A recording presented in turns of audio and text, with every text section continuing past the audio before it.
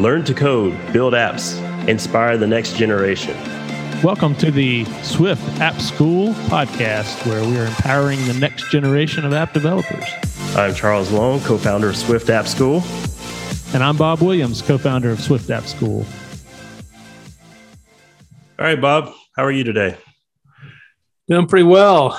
We're usually recording on a morning, but we're actually recording at night this time, so it's a little different. I'm past my bedtime now. Yeah, if we start wandering off to Never Neverland, this is episode 5 of the Swift App School podcast, and we got a couple of topics to discuss tonight. Bob's going to talk about the Apple Watch app development that he's doing and tinkering with at this time. And I'm going to talk about Apple's ecosystem, aka the walled garden. And then we'll end the episode with something cool. With that said, do you want to jump right into iOS and Mac development?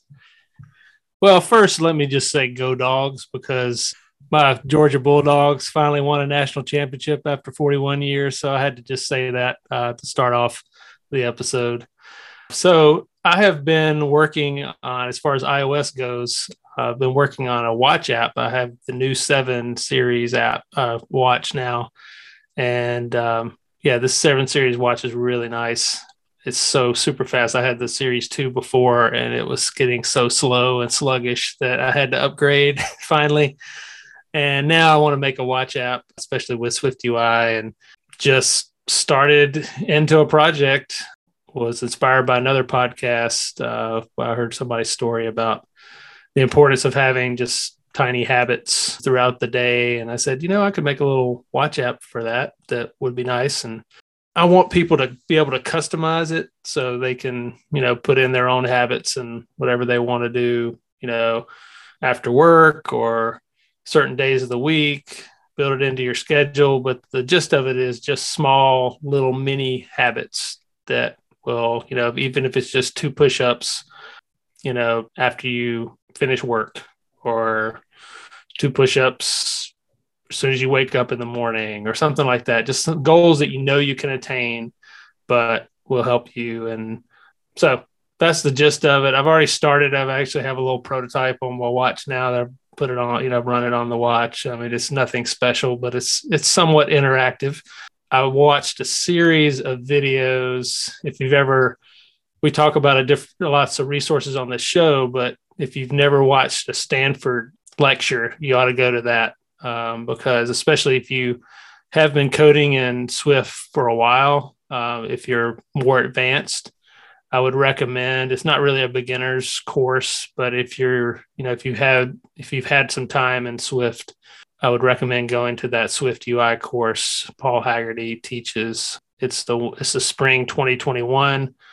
So async await is not in there, but there's a lot of really good lectures. I actually watched it at 2 times speed.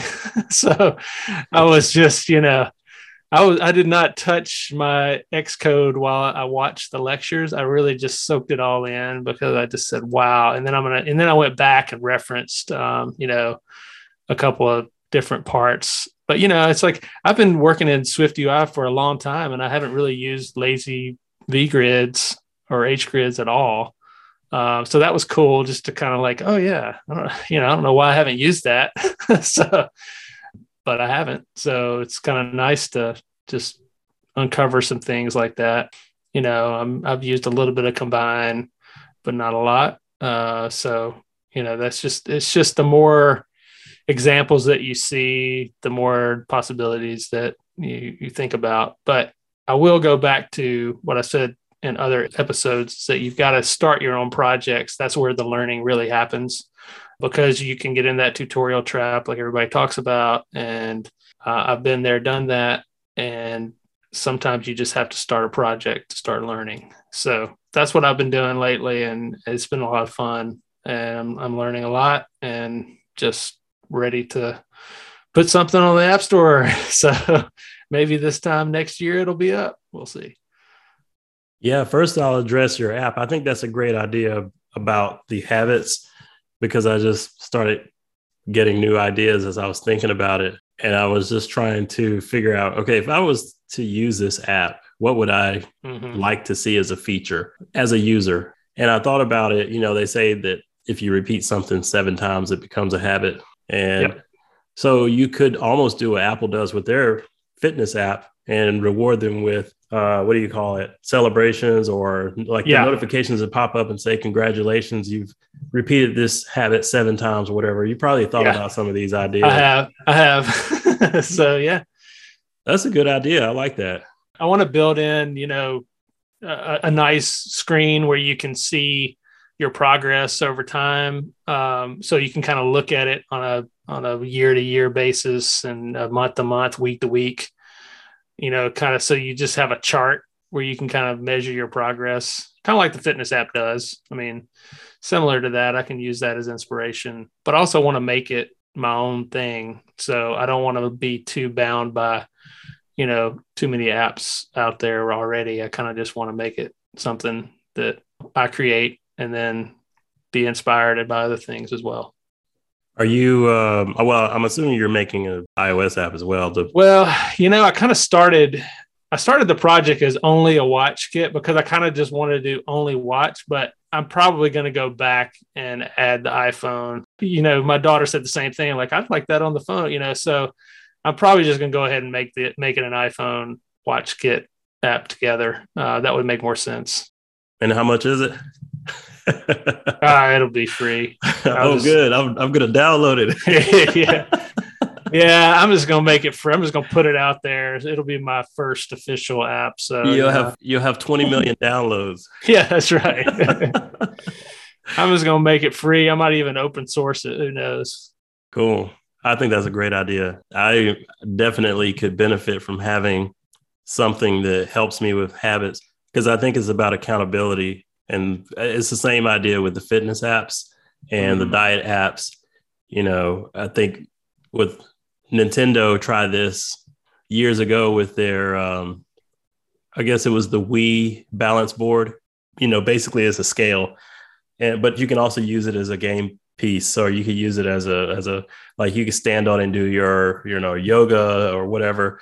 Their point was, well, we know that it's not a professional exercise equipment, but it's great for accountability. That's really what they were trying to achieve, is to get people to think about exercise. For your app, it's the same idea that, like, really a watch app is going to make me have better habits, but it's really about accountability. The same, example that is given for fitness apps. I think that goes right along with the habits. I don't know that anyone has ever done a habit app. Well, it's funny when you said that, because the author of Tiny Habits was on a podcast recently, and he was talking about his book. He taught at Stanford for years.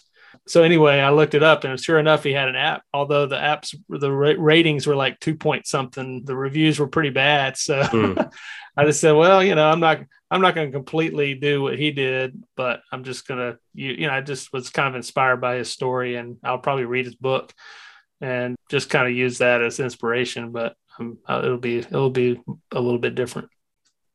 Well, I think if your app looks good and appealing when people look at it, then that's half the battle. Apps and games alike, they're pretty much the same in that the user interface draws people first. Then the functionality should match. And so, sometimes people make great apps, but they don't actually work. I should say they make great apps, but they don't look great, or vice versa. They look great, then they don't work. So getting that combination right, I think, is a key. Yeah. And maybe I'll see if you can help me with some of this. At some point. It's fun kind of doing it on my own, just to kind of do it, say, hey, I've done all this, but at the same time, it's always fun to work on a project with somebody else. So I am thinking I might do some animations as well. I'm just, I think it would be cool just to have a watch app that has a lot of animations on it.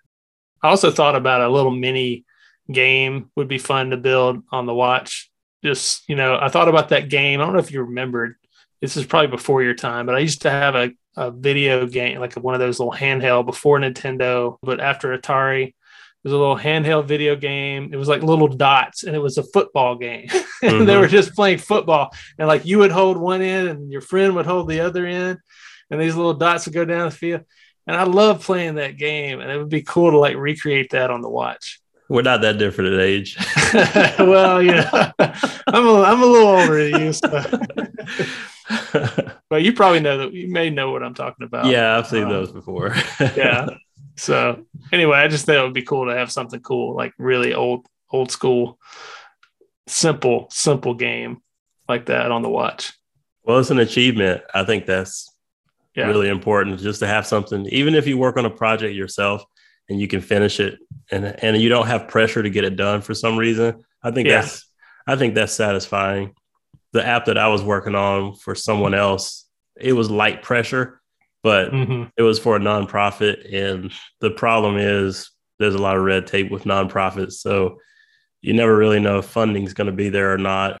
And so you put a lot of effort in, you learn a lot, but things move pretty slow.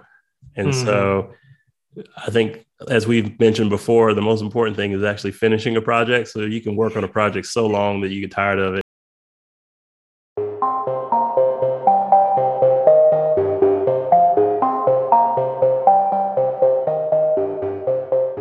All right, let's talk about Apple in the news.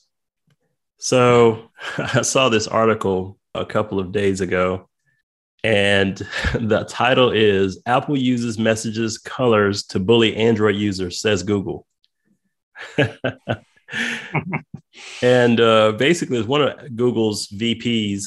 So Google vice president was, I'm looking at his tweet, and he says, Apple's iMessage lock-in is a documented strategy. Using peer pressure and bullying as a way to sell products is disingenuous for a company that has humanity and equity as a core part of its marketing. The standards exist today to fix this. And I was talking to my wife about this because I didn't know how to take it. I understand where they're coming from, because if you talk to young people, you realize there's a lot of young people using iPhones. And apparently what's happening, I was unaware that it was to the level of bullying, but apparently what's going on is kids are bullying other kids because they have green bubbles.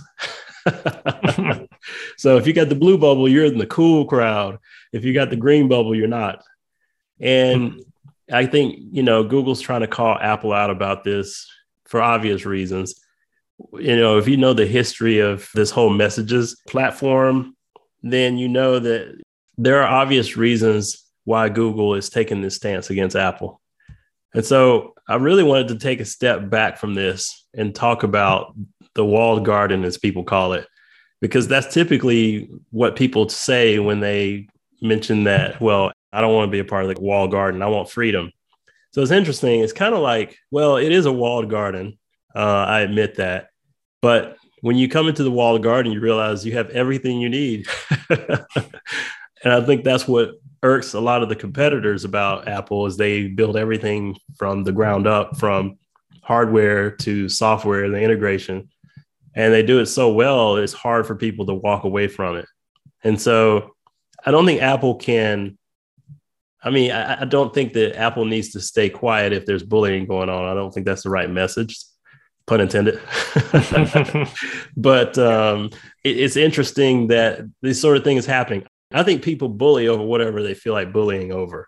But I just never thought, like, really, people are bullying people because they don't have an iPhone? I thought it would have been the other way around, but I don't know. Maybe I'm wrong. Obviously, it's an issue that's being brought up and people are looking into it. Even I think the lawmakers are starting to look into it. So I'm like, really? Yeah, I don't know. I don't know if I really buy it, because now when you look at all the products that Apple has, you've got iPods, you've got all kinds of like price points, and it's not $1,000 phone. That people, you can get a phone for next to nothing now with all the plans that are out there, like Verizon and AT&T. They've got plans for families now where you're paying next to nothing for iPhones. So I don't see that argument. Well, I think the argument is that if you don't have an iPhone, when you message someone, then, the person who doesn't have an iPhone, they have green bubbles. So that's how they're identified if you message them. I don't know if you pay attention to that. Yeah. I know what you're saying, but it's just, it almost makes it seem like, oh, these people can't afford an iPhone, that's why they're getting bullied. And I don't really understand that. Like, it's a status thing. And I don't even know if price is the real driving force. I think it's just they're like, hey, we're cool. We have iPhones and you have an Android because you have a green bubble. Yeah, well, they didn't even mention price, but it was just shocking to me. Like, really, people are bullying people over this? Like, yeah, it just seems like there's another way to solve that. If bullying really is going on over green and blue, I don't really know if the answer is Apple needs to say something. I mean, it's not to me, it's not an Apple thing. It's not something that they really need to speak out against. It's something that I'm not really sure how you handle that exactly, but it seems kind of like a minor issue that Google's trying to make a major issue. Well, the thing is, a lot of the competitors, mostly, from the Android side, are saying that Apple should change the way that they make messages so that it accepts their format, so that there's not a difference. They're all, there's no difference, and people won't feel, left out of the crowd or whatever. They won't feel that they are being ostracized because they have an Android device. The message shouldn't be two different colors. That's what they're saying. And they say Apple can fix this if they just adopt our standard. But I want to talk about this because lawmakers get involved and they don't understand the technology. So they're saying, yeah, Apple, why are you doing that? Why don't you just support this other? Well, there's a couple of links I'll put into the description, but basically it goes back to the fact that SMS and MMS are pretty antiquated. So SMS is your regular text messaging. It's been around since, mid 90s, whatever, and 160 bytes. That's all you get. And so obviously it's great for flip phones and the older devices where you just send text messages and, you got those terrible keyboards that you click 3 times to get one letter. I mean, At that time, it made a lot of sense for text. Being in technology, I knew all along, like, why are you paying for this? This is essentially like email. It's always had my gripes against text messaging. But the thing was, Apple was trying to figure out that they're so limited and they're not secure. So they didn't like the whole SMS. And plus, you're dependent on the carrier for that to work. So basically, everybody was looking at this. And out of that later came Facebook Messenger, WeChat. There's a lot of solutions that have come out of it. But the problem is that everybody wants to use whatever product they like. So in international countries, WeChat is like major. Like that's the number one platform for messaging in other countries. And then you've got WhatsApp. WhatsApp is owned by Facebook, and Facebook Messenger is another option. So which one do you use? Now you have 2 platforms. And if they were one, do you trust Facebook as your one platform that you're going to do messaging over? So this is what was pointed out. This is what's pointed out is like, well, if there was only one, who controls it? And so everybody was basically coming up with their alternative method of SMS. MMS is where you can do multimedia. So it's a little bit better than you can do some videos and the larger files. Well, Apple, of course, they said, well, we're going to make our own. So in 2011, they launched iMessage. And the messaging app just uses the iMessage protocols and it works over the internet. But they added all these features to it because they said, well, SMS is not secure. So we're going to make it encrypted. So it's end-to-end encryption. So if I send you a message, it's fully encrypted. They wanted to have typing indicators, which I love. I can see if somebody's responding. Like if I text you and you don't respond, I figure you're probably busy. Or if I'm texting my family, my daughter, whoever, I need to see if they're texting me back just to know if I need to pay attention to that or not. That's kind of cool. Mm-hmm. The quick reactions like thumbs up or whatever, the read receipts, location sharing, all this stuff Apple added so that they could, basically advance messaging above SMS and MMS. And it works over the internet. So it's not dependent on the carrier. So the Apple didn't say, if we build this amazing platform, we can keep Android users off of it. It wasn't really that way. They just wanted to incorporate all these great features. And basically, in the United States, apparently, according to MKBHD, 75% of the young people are using iPhones. So I didn't know that. Mm-hmm. And so, iMessage seems to be one of those nails in the wall garden that keeps people inside of it. And so it's interesting because one of the problems Android has is they tout freedom, which I actually love when it comes to having flexibility on your phone. I had Android phones, before I had an iPhone. I enjoyed the flexibility, but one of the problems is the basically like fragmentation. So you end up having, so think about it. Samsung basically makes their own copy of the default apps. And this is one argument that MKBHD made on his YouTube channel, is that a lot of people just use the default apps that are on their phone. So if you have a Samsung phone, you've got Samsung's messaging. You also have the default messaging, and then you've got Samsung Pay, and then you got Android Pay, and then you've got so yeah. You, as a user, you have to figure out what to use, and then you have to hope that other people are using the exact same platforms. And Apple just makes this simple. You only have messages, which is running the iMessage protocol, and it just works. So that's the first kind of staple of Apple's walled garden that I wanted to talk about. I don't know if you have any thoughts about iMessage specifically, but that's kind of where I started. Yeah, I mean, the only thing I was thinking with iMessage is I just remember the early days of iMessage and being on my iPod Touch before I think I had a Droid phone, but I had an iPod Touch, and I would use messages on that and loved it. And I think part of what made messages so popular is because of the software, because of the interface that Apple built on the touch devices. It was so much better than anything else out there. And they really invented the messages before anybody else had even thought about it. I mean, there were other SMS out there, but it wasn't as elegant and the software was not as amazing as messages. And so that's where they won. And it's kind of like with iTunes, they won with iTunes the same way because of the software.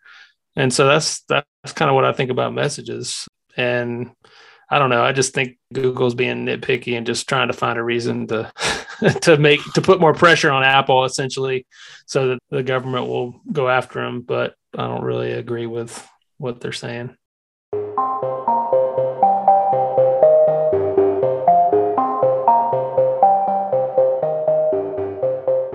Yeah, so it's not just messages. Obviously, there's other things that, I have these conversations with people. There's been times when I walk into a conversation and I hear, oh, Charles is here. He can explain why the iPhone is way better than Android. And I'm like, oh, great.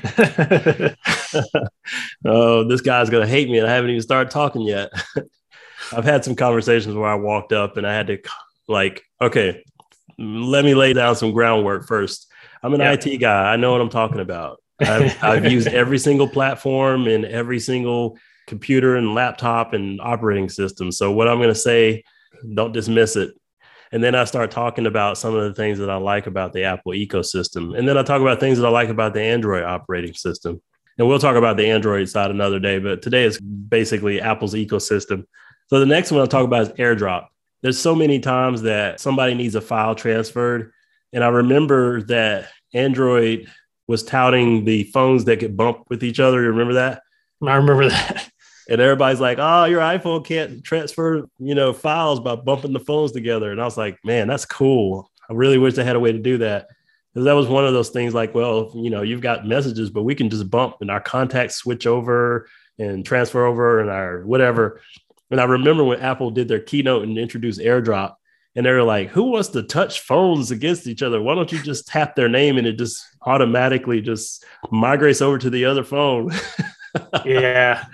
But I really like AirDrop because it just works flawlessly. Like you open it up, hit the share button or whatever, and whoever's nearby that has AirDrop activated, whether they have it set for contacts or everyone, it just shows up and you hit the button, and if they accept it, boom, goes right into their phone, into their downloads on the computer or their phone.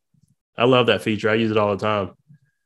Yeah, it's funny how many times you forget about it too. I mean, even as many times as I've used AirDrop, sometimes I go, oh yeah, I can AirDrop this. you kind of go back to wait a minute, where's my flash drive? Wait, oh, AirDrop. Yeah. The funniest thing is when somebody's like, how do I get this picture over to you? And I'm like, what kind of phone do you have? Android. I'm like, oh, you're going to have to email or text, or then I got to give them my phone number, or I've got to give my email address. And then there's a whole nother process. And, and then, if I have an iPhone nearby, I'm like, Let me just click AirDrop and boom, there you go. Yep. And so that's another one of those things I like. AirPlay is another one. So Yeah. the fact that you can, and at this point with the latest operating system, I think you can AirPlay with anything. So basically I can take my phone, hit AirPlay and project it to my computer. So whatever's on my phone I can show the exact screen on my computer, because I think macOS Monterey allowed that. The most common use obviously is from your computer to an Apple TV. AirPlay has been great ever since I got an Apple TV. I've been using that a lot. And so it's been great. The only thing I will say is the Bluetooth still has some issues with some of the like Beats headphones, like accidentally, oh, wait a minute, I just turned on my headphones and now I'm listening to my daughter's phone, or vice versa. That happens in a house of more than two people, or even with two people. So I think they need to work out some kinks there. Well, I think they are, because I've watched a couple of videos about Apple changing the way that it gets really technical, but apparently they don't like, I don't think they like Bluetooth. Yeah. I think there's limitation with Bluetooth, and they have, because Apple has their other chips, like they have the U1 and W1. I always forget which chip does what, but they have their own chips that help with spatial audio and all those other things. There's other chips involved. And so they utilize Wi-Fi, Bluetooth, and their own chips to basically allow you to interact with their devices. I think another one of the advantages in the ecosystem is Siri. And people like to give Siri a lot of flack, but you have to remember Siri was essentially the first digital assistant of its type. Yeah. And it was the first, artificially intelligent assistant on a device. People thought it was kind of a fad when it first came out, and they laughed about it. Now it's pretty much commonplace. There's Alexa, there's Google.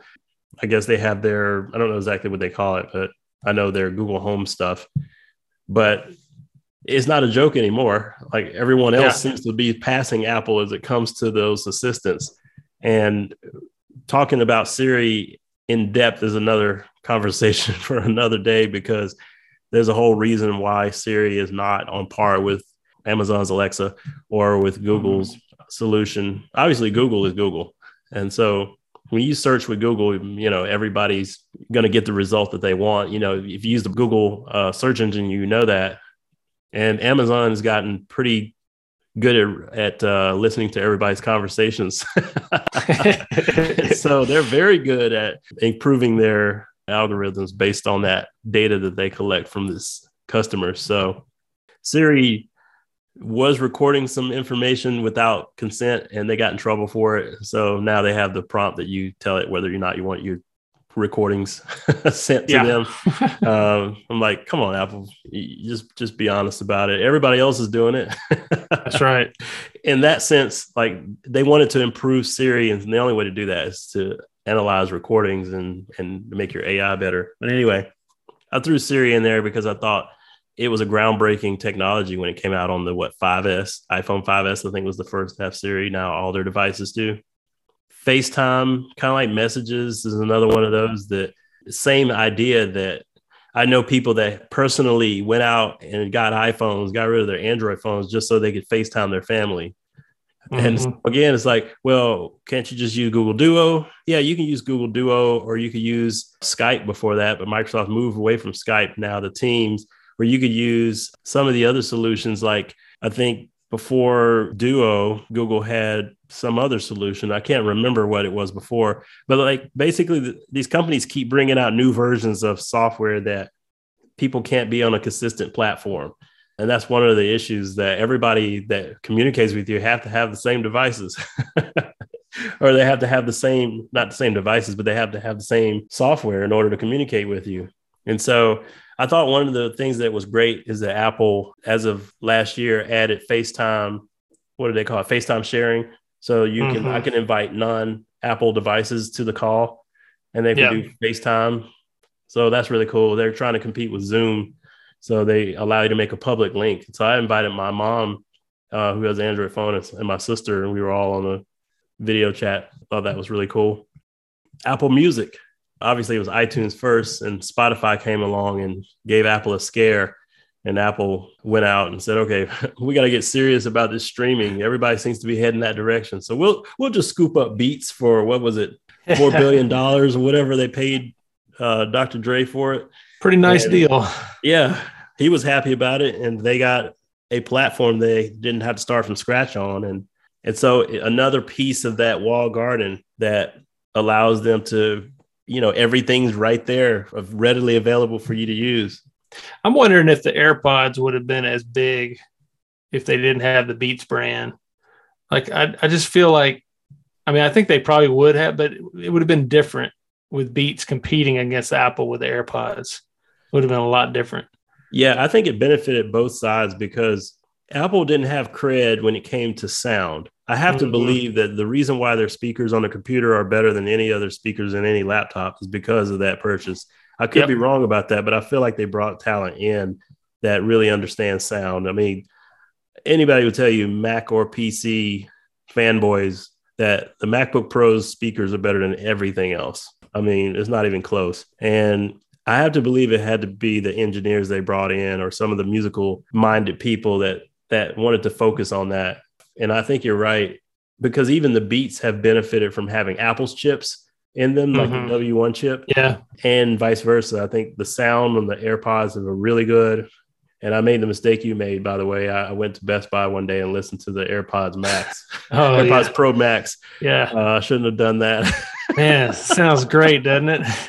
It's just my goodness, trying to fork over that much money. It's I can't see spending that much money. Maybe if I get enough money racked up on my Apple Cash, and then somebody gives me a couple gift cards, and then I only have to pay $100 for it. Maybe, I don't know, but my grandfather would. I can just hear my grandfather now going, "What for a headphone?" Oh yeah, they're expensive, but they're so nice and sleek. I mean, they know how to make something look beautiful and sound. They sound good. I've heard better headphones, but I just think they sound really, really good. They do make you think about it. So I think that's what they want. It's that status symbol.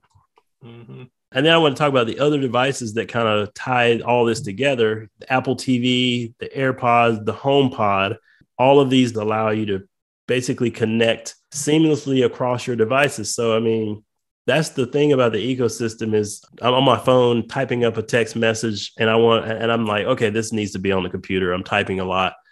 Or if I'm on a website or I'm on an email or I'm on anything and I just want to switch over, I can just easily switch it over to my computer. And then going back to this point, people can argue, well, you can do that with Android, but you have to use so many different apps to achieve the same thing. And so there are no other accounts. You basically make an iCloud account and you get all of these things for free. As long as you have an iCloud account, you can interact with every device. I like some of the simple things like copy paste. So I can copy something on my iPhone, paste it on my computer. I use that a lot.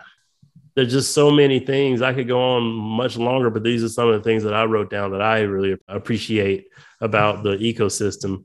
And the cool part about all this is one of the last features that they demonstrated at the WWDC keynote last year with macOS Monterey. They let you have the continuity extended out to, I forgot what they call it, but basically you can just take your keyboard and mouse and move it over to your iPad. Wow. Yeah, that feature, I remember when that was featured on the video. I've forgotten what it's called too, but it's amazing. It's amazing to see that in action. Yeah, and it's not extending your desktop like, oh, my iPad's another screen. No, the iPad is still the separate iPad. It's just taking your mouse and dragging it from your Mac over to your iPad. It's still the iPad separately, but you can grab a file and drag it back over to the Mac and drop it. Yeah. That is so cool. It is so cool. It's like some kind of magic. It is, yeah. And so like the workflow, real world example is you're a graphic designer, you draw something on your iPad, and then you want to transfer it over. Well, yeah, you can airdrop it, but they're like, we'll go one step easier. Just take your mouse and, drag it over to the iPad and drag that file straight onto your computer into Photoshop and continue editing it. I mean, that's so cool. That is. But I mean, I think there's so many things. This is just the tip of the iceberg of the things that you can do. And once you get in with an open mind and actually learn how to use all this stuff together, then you realize how much work you put in to try to use an Android phone. And again, I say I like Android in the way they do things in terms of flexibility. And if you're a tinkerer, you're going to love those things. But for me, at the end of the day, I work in technology and I work in an IT field as my day job, and I have to support people. And typically I give them an Apple product and they go away because everything just works together so seamlessly. And, just trying to be open-minded about it. I look at people, they are in my office every day asking questions, and then you give them an iPhone or give them a MacBook and they don't come back. It's like, well, you gotta give Apple credit for the way they've built that wall, and they want to protect that wall. Mm-hmm. And so they just have to be wise. I think some of the things they've done as far as allowing Apple Music on Android was smart. Allowing FaceTime on Android was smart. If they did Apple Messages, I don't know. I feel like that would not be beneficial, but I don't know. They could do that. I don't know. Well, and one thing we didn't really talk about was the App Store, but the App Store has been huge for their wall. And I'm wondering, with all the government talk and the spotlight on all these tech companies, I'm hoping that the App Store, I know it's going to change, but I'm hoping that it doesn't change so much that it just becomes the Wild West, right? For apps. And I think I worry about that because right now, Apple really is protecting people from pretty bad viruses that could be on your phone and things like that. Yeah, they're vetting everything. And I think the lawmakers are flexing their muscle like, yeah, you guys are too big. And I just want them to be knowledgeable. I want them to be informed before they just make decisions because they think that tech is too big. And I get big tech. Like I think we talked about this before. They can be too big. I think there are cases where they're overstepping their boundaries. But I just want to make sure when you regulate a company like this that you don't do it for political reasons, but you do it for the greater good of the people.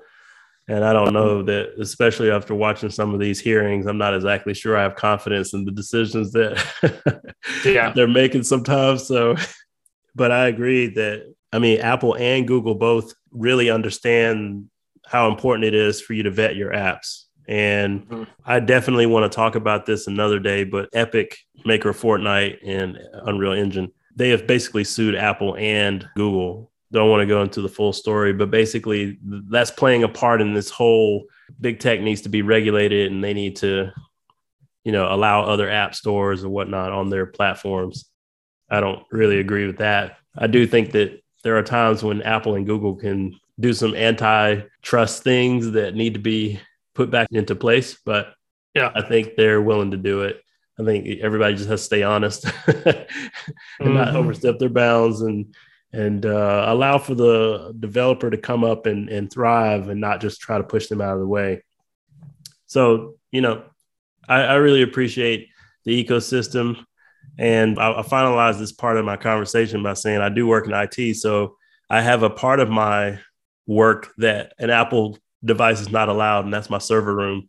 So for people to think, oh, he's a fanboy. No, when it comes to my server environment, there are no Apple computers in the mix.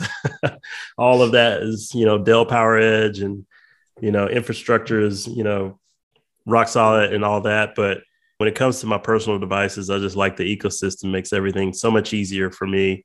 And when it comes to tinkering, doing robotics and doing like Wi-Fi and hacking stuff, well, that's where I like my Android and my PC. I think that's where, and gaming, of course, gaming on the PC. I think that's kind of where you draw the line between the companies. And I think if people understand that, then they can really understand where each product is best used.